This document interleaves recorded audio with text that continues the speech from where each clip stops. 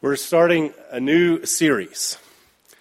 And the way I'd like to introduce that series is by giving you a definition that I think I've given you before. And I don't mean any disrespect, because I think this is actually a codification of what a lot of people believe that Supreme Court Justice Anthony Kennedy in 1992 wrote.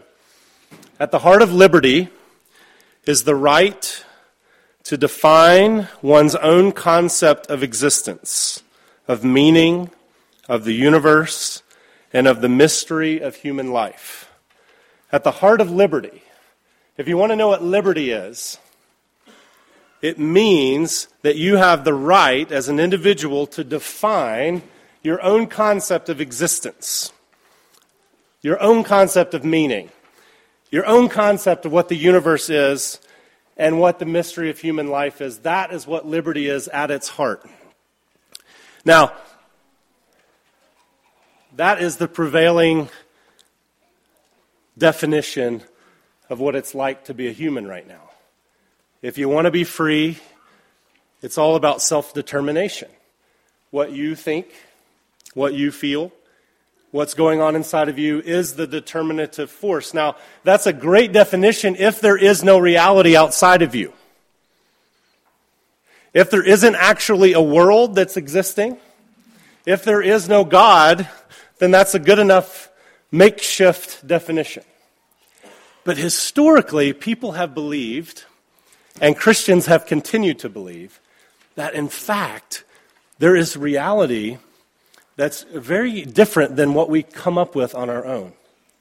And so, as we come into this new year, one of the things I'm thinking of doing as we do this series is talking about not how we can self-improve with resolutions. Some of you come up with resolutions. Some of you used to do that. A lot of us like the new start. It's a new chance to try new practices. And all over the world right now, all over the interwebs and podcasts, you can find innumerable ways to enhance your financial portfolio, to get a better night's sleep, to increase your metabolism, to lose weight, to have a better workout. You can find clues on how to parent better and how to make your kids smarter and all of that stuff. So I don't have anything to say about any of that. What I would like for us to do is try to figure out how we could not give ourselves merely to self-improvement, but to resolutions for rootedness in reality, as the Bible describes it. Because that's the real way that mental health happens. That's the real way that health happens, is when you live in accordance with the universe. If you don't live in accordance with it, you will find yourself bumping up against limits, bumping up against things that should not be, that will be injurious to you. So we're going to look at a very important concept in the Bible that will root us in reality, which is this: union with Christ. Now, that doesn't sound so sexy. I know that. Union with Christ? Come on! That's not very exciting. My job will be to help you see that it might actually be. That there might be an allure to it, that there might be something extraordinary about it that would free you from the tiny little world of coming up with your own meaning for existence, your own concept for yourself. What if the world is way bigger than your own little tiny insides? What if the presence of God, you could be rejoined to it and live as if it's with you and real?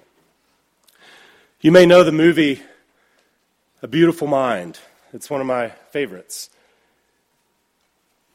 Economist John Nash, who wound up winning a Nobel Prize in economics, is a professor at Princeton.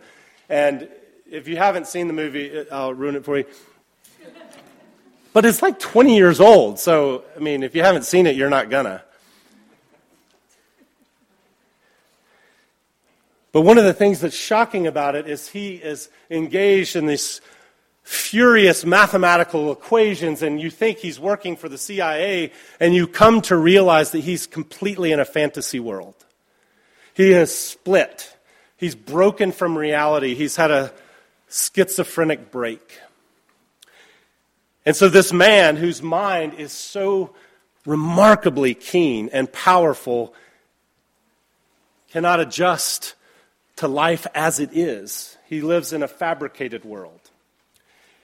And there's a scene in the despair of this, in the wake of this realization, where he's been medicated, he's had electroshock therapy, and his wife, Jennifer Connelly, comes to him, and she says to him, "You want to know what's real?" She takes his hand and puts it on her face. "That's real," she says. And she puts her hand on his face and says, "That's real." And then she puts his hand on her heartbeat. "Do you feel that? That's real." Puts her hand on his heart. "That's real." Maybe the thing that will help you know the difference between the dream and waking is not in your mind, she says. And as they hug, she says, "I need to know that something extraordinary is possible." The question of reality is a big one. You spend a lot of your days in misery and fear because of pain that has not happened yet, or pain that happened long ago. You spend a lot of time anticipating what awful things could come into your life that are not there yet.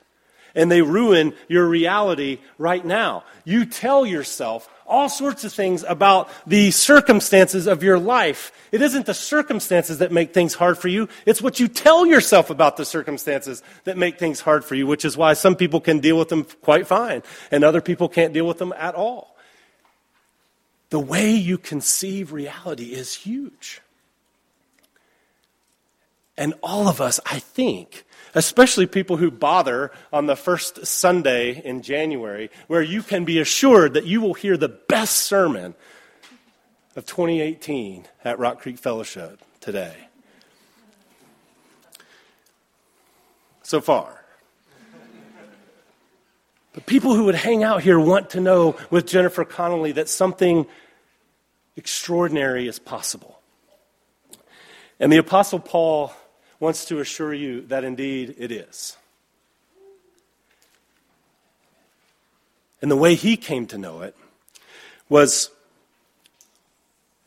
after he had given himself to a strenuous life of training in the ways of Yahweh, the God of Abraham, Isaac, and Jacob. He had learned Torah. He had been fastidious in his obedience to God.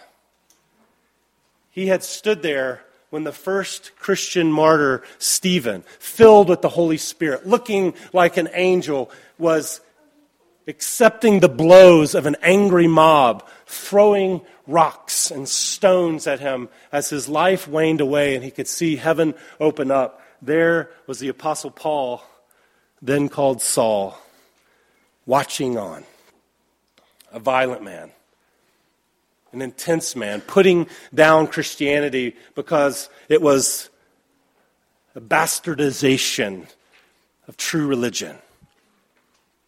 It was not reality.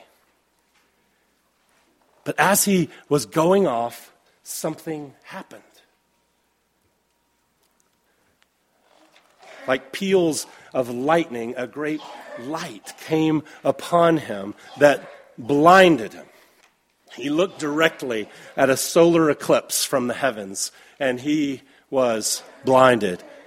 And he heard this voice as he met the resurrected Savior, Jesus Christ, whose reality was now undeniable to Paul. And Jesus said this peculiar thing.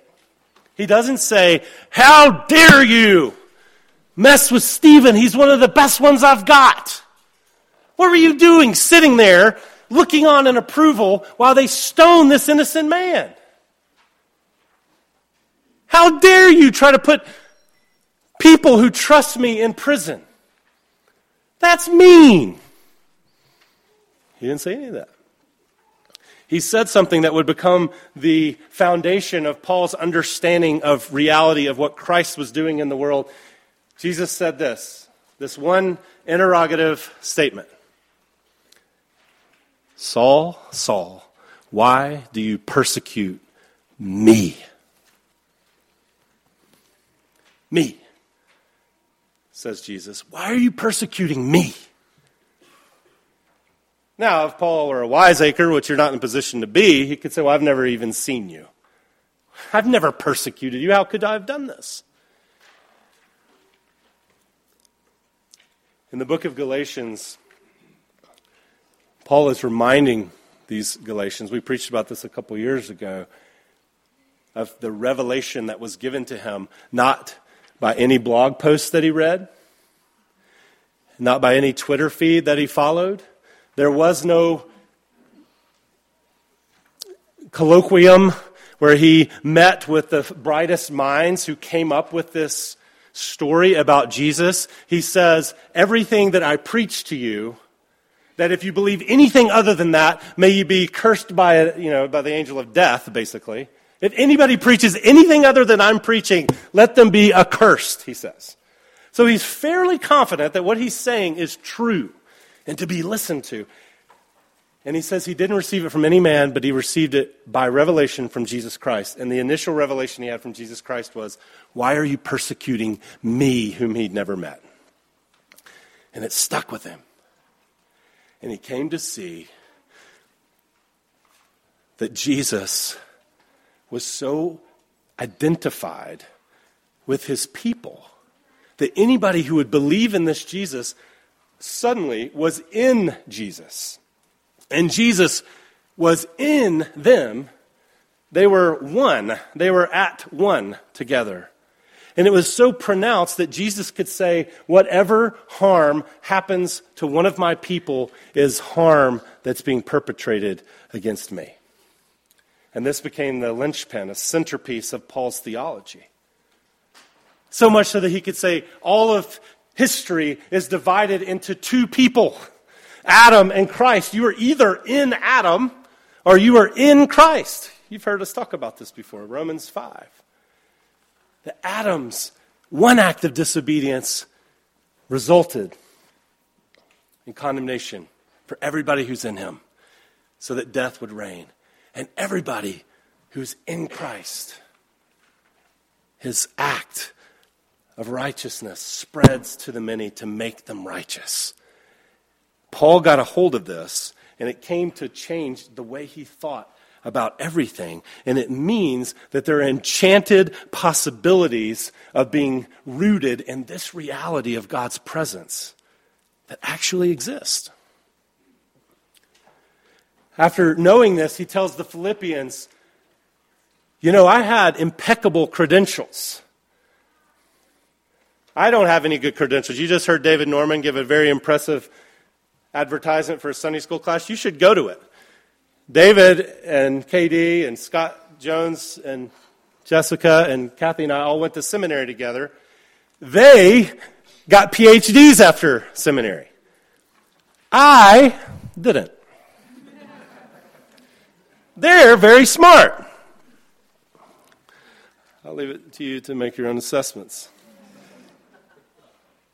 Paul had impeccable credentials. PhDs from Princeton and Edinburgh. And he said, you know what?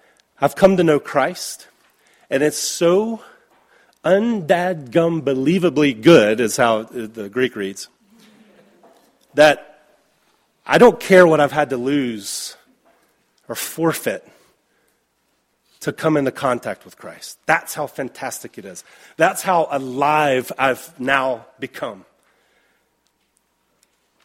For me, to live is Christ. To die is gain. He has this sense that there's nothing better in his life than being able to be acquainted in deep, connected friendship and oneness with God through Christ.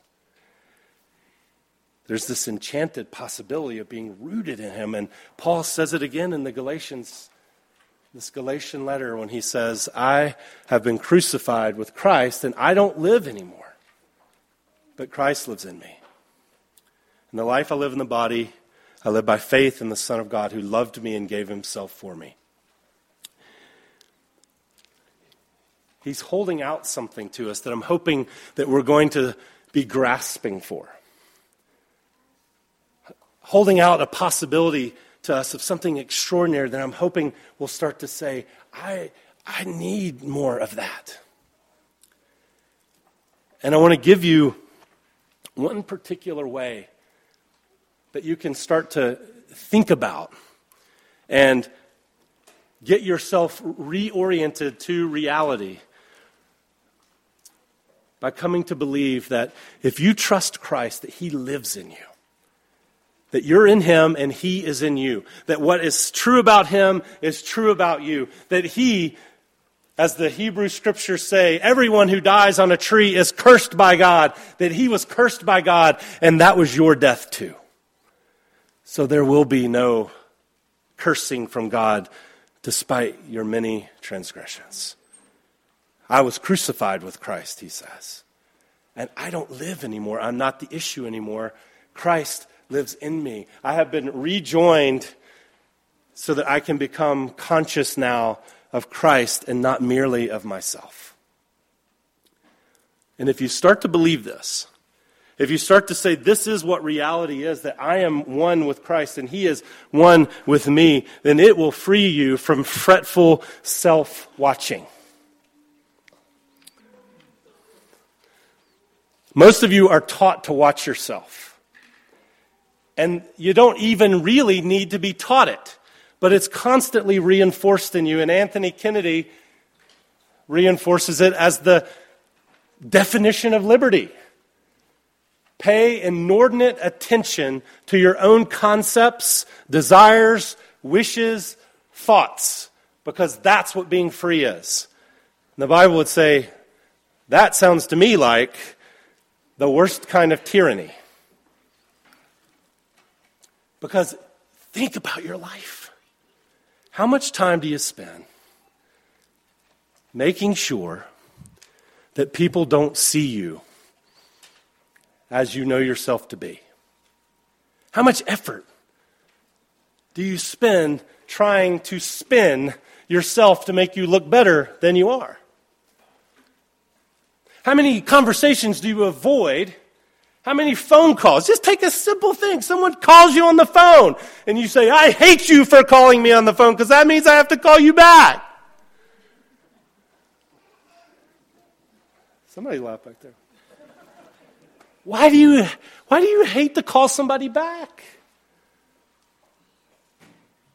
Well, there may be multiple reasons, but one of the reasons, as we've said before, is you can't self-edit. It's terrifying to you. Someone might see you. They might say, wow, they're really dumb. They don't know how to talk good when they're not scripted. It's terrifying to you to talk on a phone, to talk to somebody. Why is it terrifying to talk to somebody? Isn't that silly? Wouldn't it be nice not to be afraid of people? Wouldn't it be nice to walk away from conversations and not think about yourself?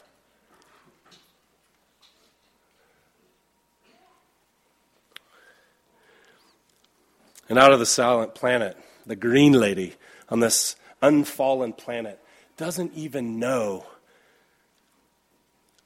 the possibilities of consciousness of herself. She talks to the God of that world in free converse. She doesn't watch herself. There aren't mirrors there. And the tempter comes, and his whole goal is to separate her from her unbroken connection to God, and says, mirrors were given to teach this art. And she comes to see it and says, does everybody on your planet do this? Walk alongside themselves and watch themselves as if they're another person?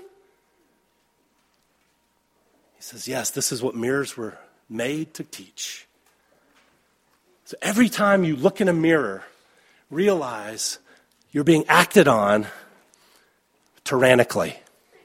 Think about that in the morning when you shave. No, but seriously, you can look in a mirror. But do you realize That's the first thing that happened when people got severed from God, is they became aware of their own nakedness. They became aware that they were walking around and they didn't have their drawers on. How did they not know it before? Because they weren't watchful of themselves. And most of you know the freedom. You might get it with somebody you're really close to. You might get it in your work, which is probably why you overwork. You might get it in your sports, which is why you care about sports too much. You might get it when you're watching Netflix, which is why you watch Netflix too much. It's because there's something that is so relieving when you don't watch yourself. When you get to forget yourself for a minute. It's fantastic. Most of us only get it for little seconds at a time. And the apostle would say, this is actually the goal. I live my life by faith in the Son of God, not in myself. So what I practice is not introspection, but extrospection, if you're SAT bound. Extrospection, outside, beyond. That's what the prefix extra means, or extra. We're people who are learning to look outside of ourselves, not to burrow into ourselves. I've been watching a show called The Peaky Blinders. It's about an organized crime family in Birmingham, England, in the 1920s. And Mr. Thomas Shelby is the head of this family. And he takes a break from all his criminal activity, and he finds himself in a bad way. He's got war wounds, and he starts drinking too much, and he's filled with guilt, and he's filled with shame, and he's filled with internal static and noise, and he's miserable. And his secretary comes in and says, "Mr. Shelby, you're not well." I know my accent's terrible. And he says to her, "No, Francis, I know what this is. This is just myself, talking to myself about myself. This is just myself talking to myself about myself." That is the definition of unreality that most people live in. It's ruining your relationships. It ruins your work. It makes you discontented with what you've got. It makes you discontented with what's been assigned to you. It makes relationships very hard because you're just watching yourself all the time. And Paul would say, hey, if you come to know God and you come to truly believe that he has been accursed for you, so you're acceptable before him, and now he lives in you and you're not the issue anymore. The blessings of God can't be taken from you. The favor of God will not depart from you. And in fact, your personality can now come alive as you look outward to Christ and you listen to him instead of to yourself. You start listening to the one who made you for unbroken fellowship with him. Surpassingly great. Because it's surpassingly liberating.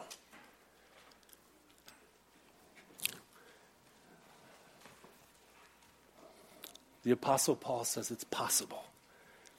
It's not just possible, it's probable for anyone who gives themselves to the trust that Christ is actually in them and that Christ is actually for them.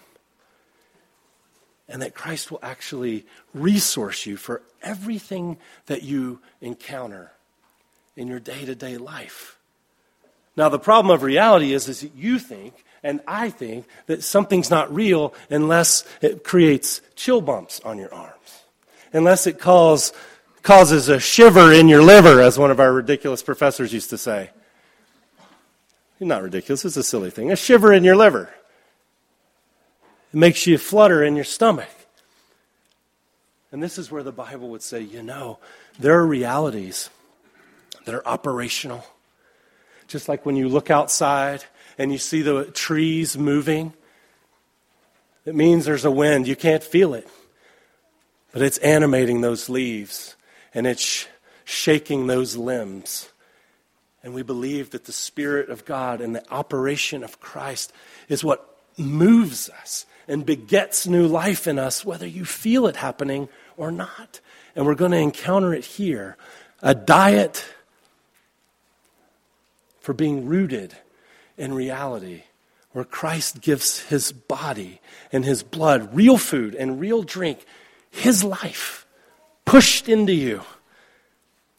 Actually, like magic, that you can take into yourself and become rooted more and more in true